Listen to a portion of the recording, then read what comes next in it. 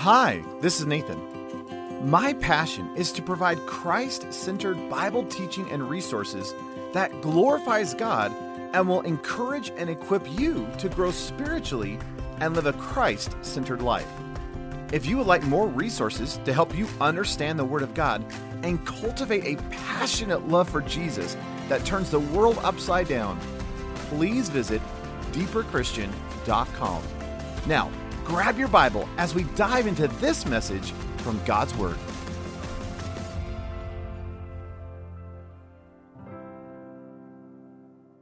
If you have your Bibles, John chapter 8.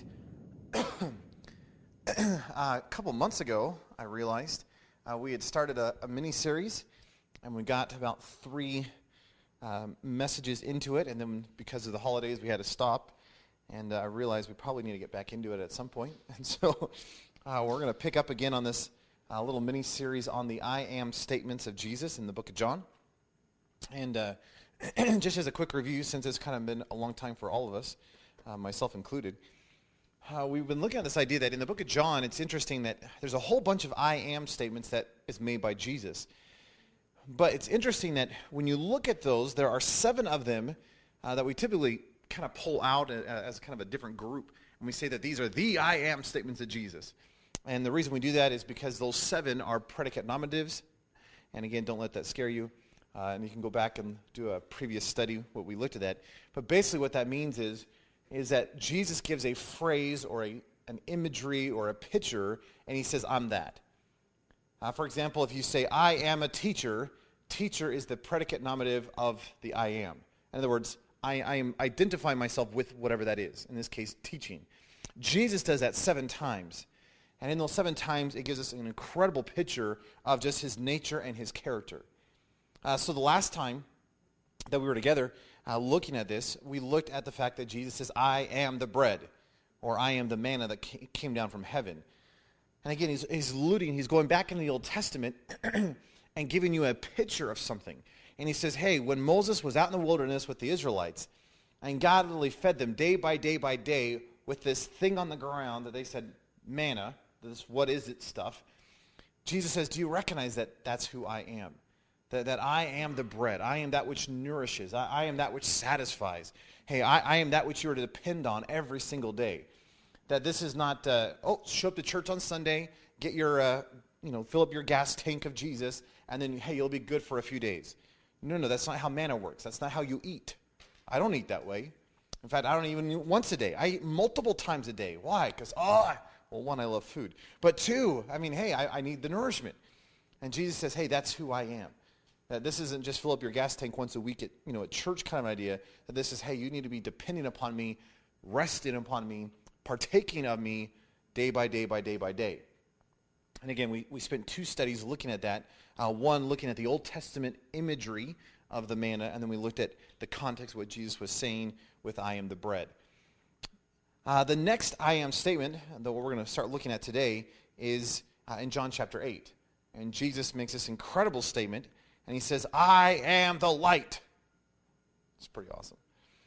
And I don't know if we're going to do this with every single one of these, but what I wanted to do today specifically is go back into the Old Testament, look at this idea of the light, and then the next study that we're going to have, which I think is going to be in 2 weeks from now, because I think Eric is doing all the Daily Thunders next week. But in 2 weeks from now, when we get back into this study, I want to look at the light idea in light of the context of what Jesus is specifically saying in John 8. But just so we have it in our mind, let me read the passage in John 8. It's in John 8, verse 12. And again, I'll set up the context, and we'll talk through that next time. But just so you have this in your mind. Jesus is speaking to this crowd, and he says in verse 12 of chapter 8, I am the light of the world. Whoever follows me shall not walk in darkness, but shall have the light of life. And if you want to turn over a page, he says something very similar in chapter 9. Chapter 9 begins and says, as Jesus passed by, he saw a man blind from birth. His disciples asked him, Rabbi, who sinned, this man or his parents, that he was born blind? Now listen to Jesus' answer, verse 3. Neither this man nor his parents sinned, but it happened so that the works of God might be displayed in him. I must do the works of him who sent me while it is day. Night is coming when no one can work. While I am in the world, I am the light of the world. Interesting flow of history. God has been moving. God has been speaking. God has just been sending prophet after prophet after prophet after prophet, trying to give illumination, give insight to awaken the Israelites from their stupor. Malachi is the end of that, and from Malachi to the beginning of John, the ministry of John the Baptist, there's 400 years, what we typically call the silent years. Now, if you know history, those 400 years were anything but silent. But we call it the silent years because there was no prophetic voice. God was not speaking. There wasn't a thus saith the Lord kind of a thing going on. So it's interesting, as you come in, if you even have your Bibles, you can look at this, John chapter 1. It's fascinating to me that John the Baptist shows up on the scene. And you recognize that, according to Jesus, that John the Baptist was the greatest man in the Old Testament era. In other words, the greatest that the Old Testament could produce was seen in John the Baptist. And of course, Jesus gives commentary on that and just says, even though he's the greatest the Old Testament could produce, he's the very bottom in the kingdom of heaven, which is an interesting statement in terms of this new reality and this new covenant that we've entered into. But John chapter 1 makes this statement in John 1:6. Speaking about John the Baptist, listen to the ministry of John the Baptist, according to the book of John. John says, there was a man sent from God whose name was John. This man came as a witness in order to testify concerning the light, that all men through him might believe. Now he was not this light, but was sent in order to testify concerning the light. The true light, which enlightens everyone, was coming into the world. Obviously speaking of Jesus. So as we get into our passage in John 8, it's interesting that the culmination of all this is coming to fruition. And now Jesus says, it's not that the light is coming, the light has come, and here I am. And I am the light. Isn't it interesting that the only time you have to tell people that light is shining is when they're blind? In other words, if people have their eyes open, you don't have to say, hey, the lights are on. We all just recognize the lights are on. It's only when you're blind, it's only when you can't see, that someone has to actually inform you, hey, the light is on. I have a good friend, and she's blind, and it's interesting. I used to laugh all the time because you go into her house and go into her room, and her light was always on. I was like, why is your light on? She goes, well, I'm afraid of the dark. I go, please take this with a measure of kindness. But you're blind. You live in darkness. So how do you know if the lights are on or off? She goes, I don't know. I just need to have them on. Which I just think that's hilarious. But you realize that if she didn't know that the switch was up, like I could go in, I could turn it off, and she would never know. Now she might get a sense. She might have a feeling, right? But hey, I'd have to say, hey, I've turned off the light. I've turned on the light. Because the reality is, the only time you got to tell people the light is shining is if they can't see light. Isn't it interesting in the passage? It presumes that the world is blind. It presumes that the world is in darkness. And someone actually has to go to them and say, hey, I don't know if you recognize this. I know you're blind, but there's a light that is shining. And you need to embrace the light. And if you want to pick this up even more, it's interesting. And we're going to go back to the Old Testament. I'm just kind of laying a foundation. But if you turn over to John chapter 3, Jesus picks up on the same concept and kind of brings it to a whole nother level.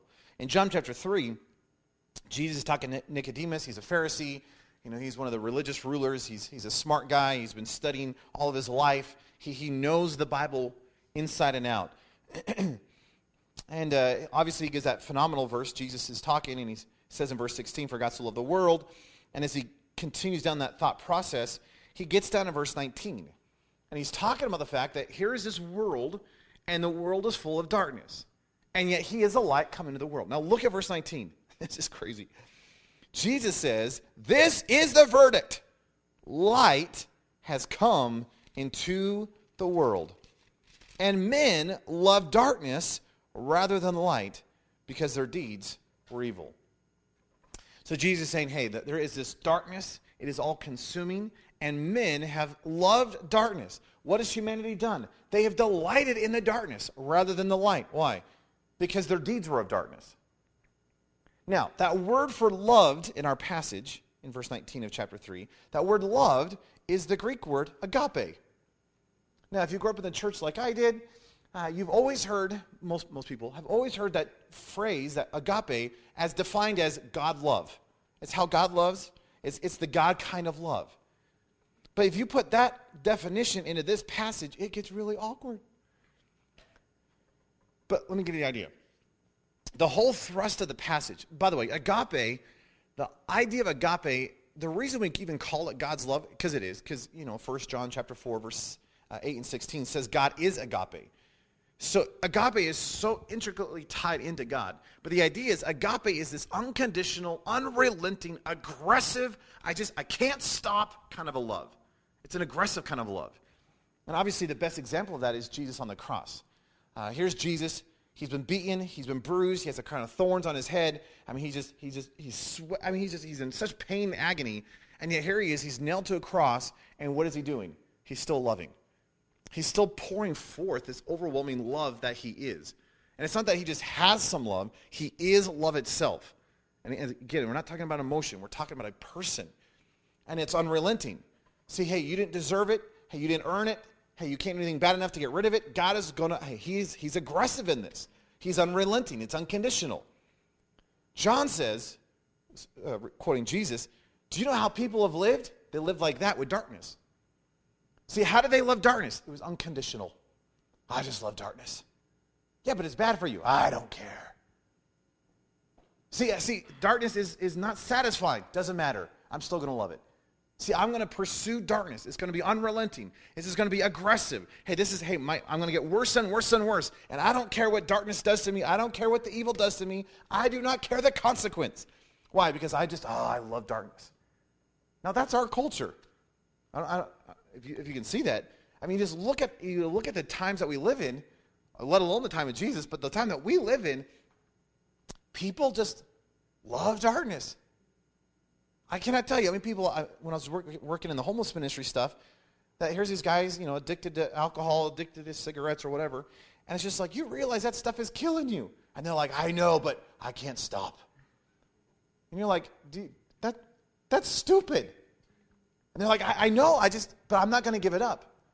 Why? Because the moment I give it up, I'm going to lose part of myself. It's that whole concept that they loved their sin so much that it doesn't matter what pain and agony their sin was causing, they were going to be aggressive and unrelenting and unconditional in their love for that sin. And Jesus said, hey, light has come into the world, but hey, they embrace the darkness, which makes sense. Have you ever gone camping? The trick is that everyone's eyes have gotten adjusted to the dark, and of course you walk up to someone as they turn their head and you shine the flashlight in their face, right? And they get dizzy and they kind of fall down, and it's really delightful. And everyone's offended. Everyone is ticked off at you when that happens. Why? Because light is offensive. If you're used to the darkness, light becomes offensive. And Jesus says, hey, there's a very dark world, and I have stepped into the world. I am the light. And yet what has happened? It's almost like the people who have so been wrapped up in their darkness have turned from the light to embrace the darkness even more. Now, take all of that, and I want us to come into the Old Testament. And again, next time we'll look at the context of the fact that Jesus is light. But turn over to Genesis chapter 1.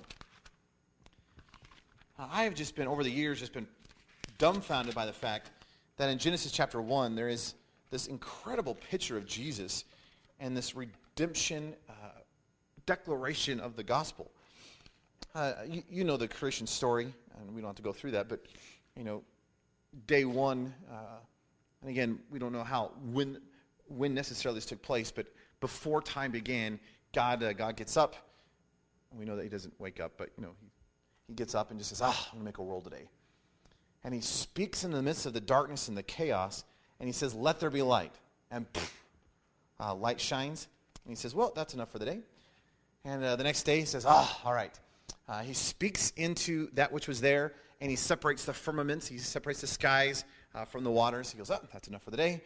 The next day he shows up and says, let there be land. So all the land comes, forms, and all the vegetation pops up out of that. The next day he speaks and creates the sun, the moon, and the stars. And the next day he creates the the ocean animals and the birds, and then on the sixth day, he creates the land animals, which includes us. And then the seventh day, he goes, woo, that was so much work, I'm going to take a day off. Just think that's funny. Isn't it interesting that as you follow that progression forward, it is an incredible picture of the gospel? In fact, there's this phrase that happens over and over and over again that I think just enunciates this really well. On the first day, God says, look at verse 3, Genesis chapter 1. God says, let there be light, and there was light. God saw that the light was good, and God separated the light from the darkness. God called the light day, and the darkness he called night. So there was evening and morning the first day. Second day happens, evening and morning the second day. Third day happens, evening and morning the third day. And you get all the way through the sixth day, evening, morning, evening, morning. Now, isn't it interesting that the day, according to Genesis, starts with evening? Isn't that interesting? See, I think, the day starts when I wake up, which could be at a variety of times, right? But it's morning is the idea. Oh, the new day starts at morning. But in the Jewish mindset, the day starts at evening, which is why if you go to Israel, or if you know a family who is Jewish, the Shabbat comes, the Sabbath comes, and when do they start celebrating the Shabbat? Friday night. Hey, the moment the sun goes down at evening time, woo, we're already into Saturday, right? And so they begin to celebrate on Friday night. But no, it's Friday night. And they're like, no, this is Saturday. It started. Why? Because the day starts at evening. Isn't that interesting? So as you walk through the Genesis account, the days always start with evening, which is why you get this evening, morning thing. And you could say, well, that's just weird. Yeah, maybe so. But I think it attests of a beautiful, beautiful picture of the gospel. The word there for evening is the Hebrew word erev, and it has this idea of obscurity. It has this idea of moving into chaos or entropy. That idea of entropy, it's like things progressively get worse. My favorite example, my mom comes up to me and says, Nathan, clean your room. I go, all right, I'll do it again. So I go to my room, as I'm a little kid. I get it all cleaned up. And she goes, finally, this is what it's supposed to look like. Keep it this way. 2 days later, she comes and goes, Nathan, what happened? Why is the room a mess? And I look, I go, I don't know, entropy. Right? Hey, it's not that I meant to. It's just things progressively get worse. I've noticed that with my kitchen, right? It's like I clean it, and then after a couple of days, it's like, why is it that I got to clean it again? It's just this entropy thing. That's this idea of evening. Now, it became known as evening because you begin to recognize that as things begin to get darker, things become obscured, it gets harder to see, you start stubbing your toe, you're moving into what feels like chaotic, right? It's entropy kind of stuff. Now, the word for morning is the Hebrew word boker, and it's like the reversal of all that. It's the removal of entropy. It's the removal. You're getting clarity. You're getting sight. So as the sun begins to rise, you're like, oh, I can see now. And, I don't stub my toe anymore. And so that's where those words come from. Isn't it interesting?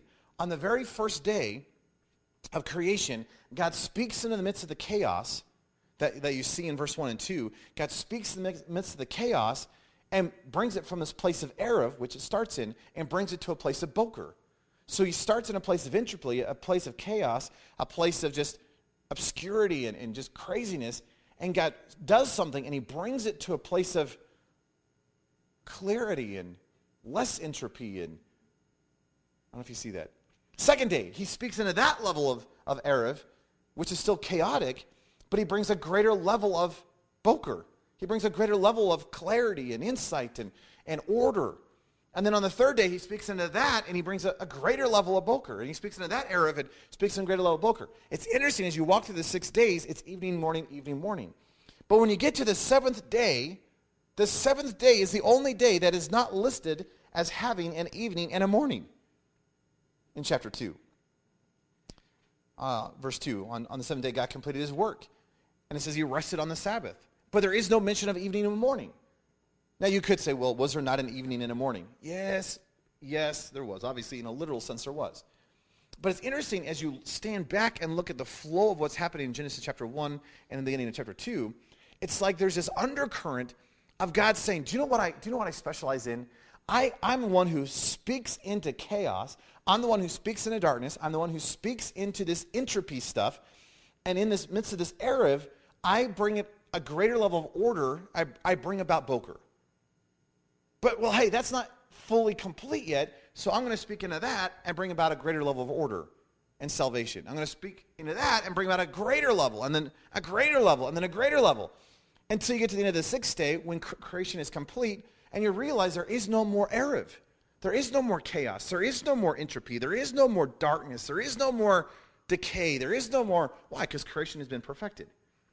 So on the seventh day, there is no mention of it. Why? Because Boker has already been brought about. I don't know if that makes sense. Now, I think that is a beautiful picture of the gospel. Why? Because that's what God's doing in our life. See, what is our life? Our life is full of chaos. See, our life is full of darkness. See, our life is full of just entropy. Our life is full of sin. Well, what has God done in that? Isn't it interesting that on the very first day, the very first act of creation is let there be light. And God speaks light in the midst of darkness. Jesus says, you know what the world is full of? Darkness. Why? Because we are full of darkness. The sin nature that has crept into our life is just, it's polluted us to such a way that we are full of darkness. In fact, we love our darkness. It's an unconditional love for our darkness. Because it doesn't matter how much sin causes destruction in my life, I'm still going to embrace it. That I just unconditionally love my sin. But what is God doing? He sent light, Jesus, into our life. Why? To get us out of this darkness stuff, out of this sin. So what does Jesus do in our life? He comes in and light invades the darkness. So, hey, when we put our faith and trust in Jesus Christ, see, he invades our life and turns the darkness, he starts shining light into our life.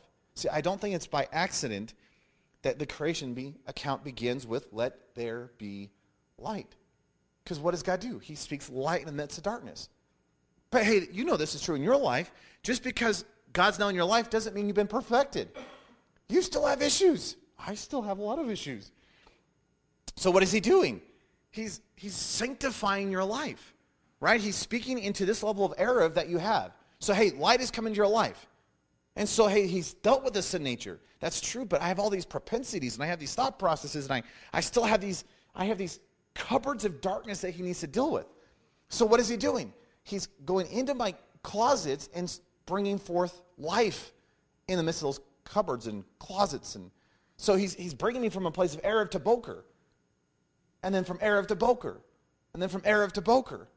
And you recognize that my whole life then becomes a picture of this creation account where I have light that comes into my life, which means I now have life.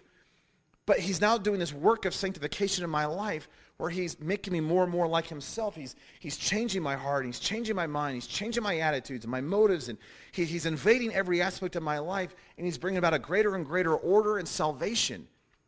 Now, there is going to become a day, probably when I'm dead, and I enter into the eternities, the eternal stuff, that there's no more need to speak Boker into Erev. Why? Because God has worked in my life. That there is this sanctification process that's happening, but you recognize that when we die, there's not going to be all this junk left. That he's going to have fully restored us. Isn't that an exciting thought? Then the eternities, we're not going to have the sin nature stuff. I think that's awesome. Tell your faces. This is good stuff. So what I see then in the book of Genesis is an incredible picture of light coming into the darkness, light invading the darkness, and beginning to change nature. Oh, that's what he's doing in us. Which is why Paul in 1 Corinthians chapter 5, verse 17 says, Do you not know that you are a brand new creation? You are a new creature. What is he speaking of? Genesis 1. He's going back in the old Jewish mindset of creation. He says, do you know what God's done in your life? He's brought about a brand new creation. Hey, you are a brand new creature in Christ Jesus. That what has he done? He's spoken into your darkness, into your chaos, into your corruption, and he's brought light there. And now you're a brand new creature. Praise the Lord. And yeah, you may look the same and smell the same and talk the same, but you are not the same. Why? Because the nature of who you are has been altered and transformed. Now, that doesn't mean you've been perfected, Why? Because he's going to keep sanctifying you. And that's probably going to be a lifelong process. But you realize that the more and more he invades your life and gets into your area and brings about boker and order and life, you realize that you're being made more and more ever like Jesus Christ. Jesus says, do you know what I am? I am that light. See, I am the light that has invaded the darkness. I am the light that has come into a dark world. Now, I do not think it's by accident that Jesus, here he is at the end of the Feast of Tabernacles, stands up and says, I am the light. It's not that he has light. See, he's equating himself with the light itself, which goes back to the whole predicate nominative thing, right? So it's almost like you can put an equal sign. That Jesus says, I am light. It's not that he has the light. He says, I am the light. And again, what's interesting is in the Greek, when we go back to our passage in John 8, it's interesting that it's in the present tense, which means it's not that he was light at one point and he has ceased to be light. He is light. And in the Greek, the present tense has this idea of it's the ever-present tense. So whenever it is present tense, guess what? He is light. Which means he's always light. Because we are always in the present tense. So you realize it's not that, well, at one point in time, he was powerful, he had a lot of light ability. No, he is still light itself. So as you look at our dark world today, we can be discouraged and be like, I don't know if we're going to make it. I don't know. I have no idea what culture is going to do, and I don't know if Jesus is big enough to deal with the stuff that we're dealing with now in our culture. Well, I don't know. What are you talking about? Do you not recognize that he is light, and darkness has no power over light? I mean, you walk into a dark room, you turn on the light switch, there is no battle that suddenly takes place. And the darkness says, I'm going to stay. And light says, no, you're not. And darkness says, yes, I am. And there's this battle. No, darkness has to just leave. In fact, darkness actually is nothing outside the absence of light. Isn't it interesting that as a culture gets darker and darker and darker, what we actually need is light, which is Jesus. And that light is to invade your life. Why? Because here we were, full of chaos, full of darkness, but light has been spoken into our life, which means that which should be emanating out of our life should be light. Isn't it interesting that all you need in a dark room is one candle? And though it doesn't shine the whole room, you realize that is sufficient. You just need one, but you put 100 candles together, it gets bright. You put 1,000 candles together, it's really bright. Do you know what church is supposed to be? It is supposed to be a light center. It's a lighthouse in one sense. You bring all these individual lights together, and there's this place of worship and adoration. It's a celebration of the light, which is Jesus, and the light that is shining out of our life. Now, we do not produce the light. We are not the light. In fact, Jesus says in the book of Revelation, the church is merely the lampstand holding up the light itself, which is himself. So you realize that I don't produce the light. I am not the light. He is the light. My life is only full of darkness, but he's invaded my darkness. And he spoke light in the midst of my life. And he's invaded me, and he's changing all the dark crevices of my life to bring forth greater light so that he can be seen. So I, therefore, should be able to boldly walk into my dark world and be like, woo, there's light. Now, it's going to be offensive. We get that. Because the moment you shine a flashlight in someone's face, hey, they turn. They get angry at you. They punch you. Not that was from experience, but just conceptually, right? But do you realize light has come into this world? And yeah, men love darkness because their deeds are evil. But light is invading. And Jesus says, do you know who I am? I am that light. Can I just encourage you afresh to recognize that your life is to be the light, a demonstration of the light in this world? That you're not the light. We get that. He's the light. But if light has invaded you, it should be shining out of every pore of your body. This shouldn't be like, all right, I'm going to act like Jesus. I'm going to grit my teeth. I'm going to, try to pull something off. You cannot produce light that way. You cannot hold up a yellow piece of paper in the middle of darkness and be like, look, it's light. That it actually has to be light. So you've got to have this. You've got to have this creature change, as Paul says in 1 Corinthians 5. And if you haven't had that, you've got to have that. But if you have that, would you just would you let him shine light more brilliantly through your life? Would you let him invade even more areas of your life? The areas that are full of chaos, the areas that are full of entropy, those areas that still have just this shadowness about them, whether it be actions or words or thoughts or motives or whatever it may be. But would you let God begin to bring about a greater measure of light in your life? I don't know about you. I need that. This world desperately needs that. Well, let's pray. Lord, thank you that we get to be light bearers. And Lord, I'm dumbfounded by the fact that you are the light itself. And I don't think it's by accident that the creation account begins with light being spoken into the darkness and light being separated from darkness. Because, Lord, that is what you've done in my life. You've taken your life, your light, and invaded my darkness, my sin, my chaos, my entropy, and you've brought light and life. But Lord, I recognize the creation's not done, that there's still more to be done in my life, just like there was more to be done in creation. And so, Lord, I give you permission, whatever you want to do, whatever's necessary, whatever you want to alter and change. Hey, Lord, will you just have at it, and will you just bring about a greater redemption, a greater salvation, a greater pressing of your likeness in my life, a greater revelation of the light. Lord, would you invade every crevice and every closet and every space and every thought and every word and every deed and every motive and every emotion of my life. And Lord, will you shine your light in the midst of it? Lord, I don't want my life to be lit for you. I want your light to be so invading my life that I just can't help but shine. In other words, I'm just a reflector. I'm just the vessel through which you are to pour forth your light. Hey, Lord, could you do something within the church today where you take this little light of mine and so let it shine? That somehow, as a church, as a body of Christ, we wouldn't be trying to hide our light in fear of culture or the darkness. If anything, the culture should be the one in fear. The culture should be the one that's a little nervous by the fact that the church is shining forth. So, Lord, let us not dampen our light. Lord, let us not hide the light. In fact, let us just be consumed all the more with the light, which is you.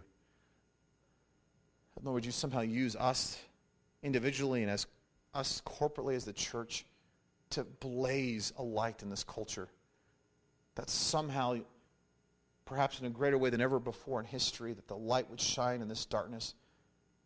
And we know that darkness cannot overcome it. And Lord, somehow revival would once again sweep this nation, sweep this world, because this world is dark. It desperately needs you. Lord, we just want to praise you and thank you that you are the light. That it's not that you just have some light, or that sometime in the past you were light, that you are at this present moment the light itself. And darkness cannot overcome you. So, Lord, we just want to embrace you afresh. And we want you to scrutinize us and convict us afresh. And Lord, we just thank you that we as your children get to be children of the light. Lord Jesus, we just give you the praise and the glory. In your precious, powerful name we pray. Amen.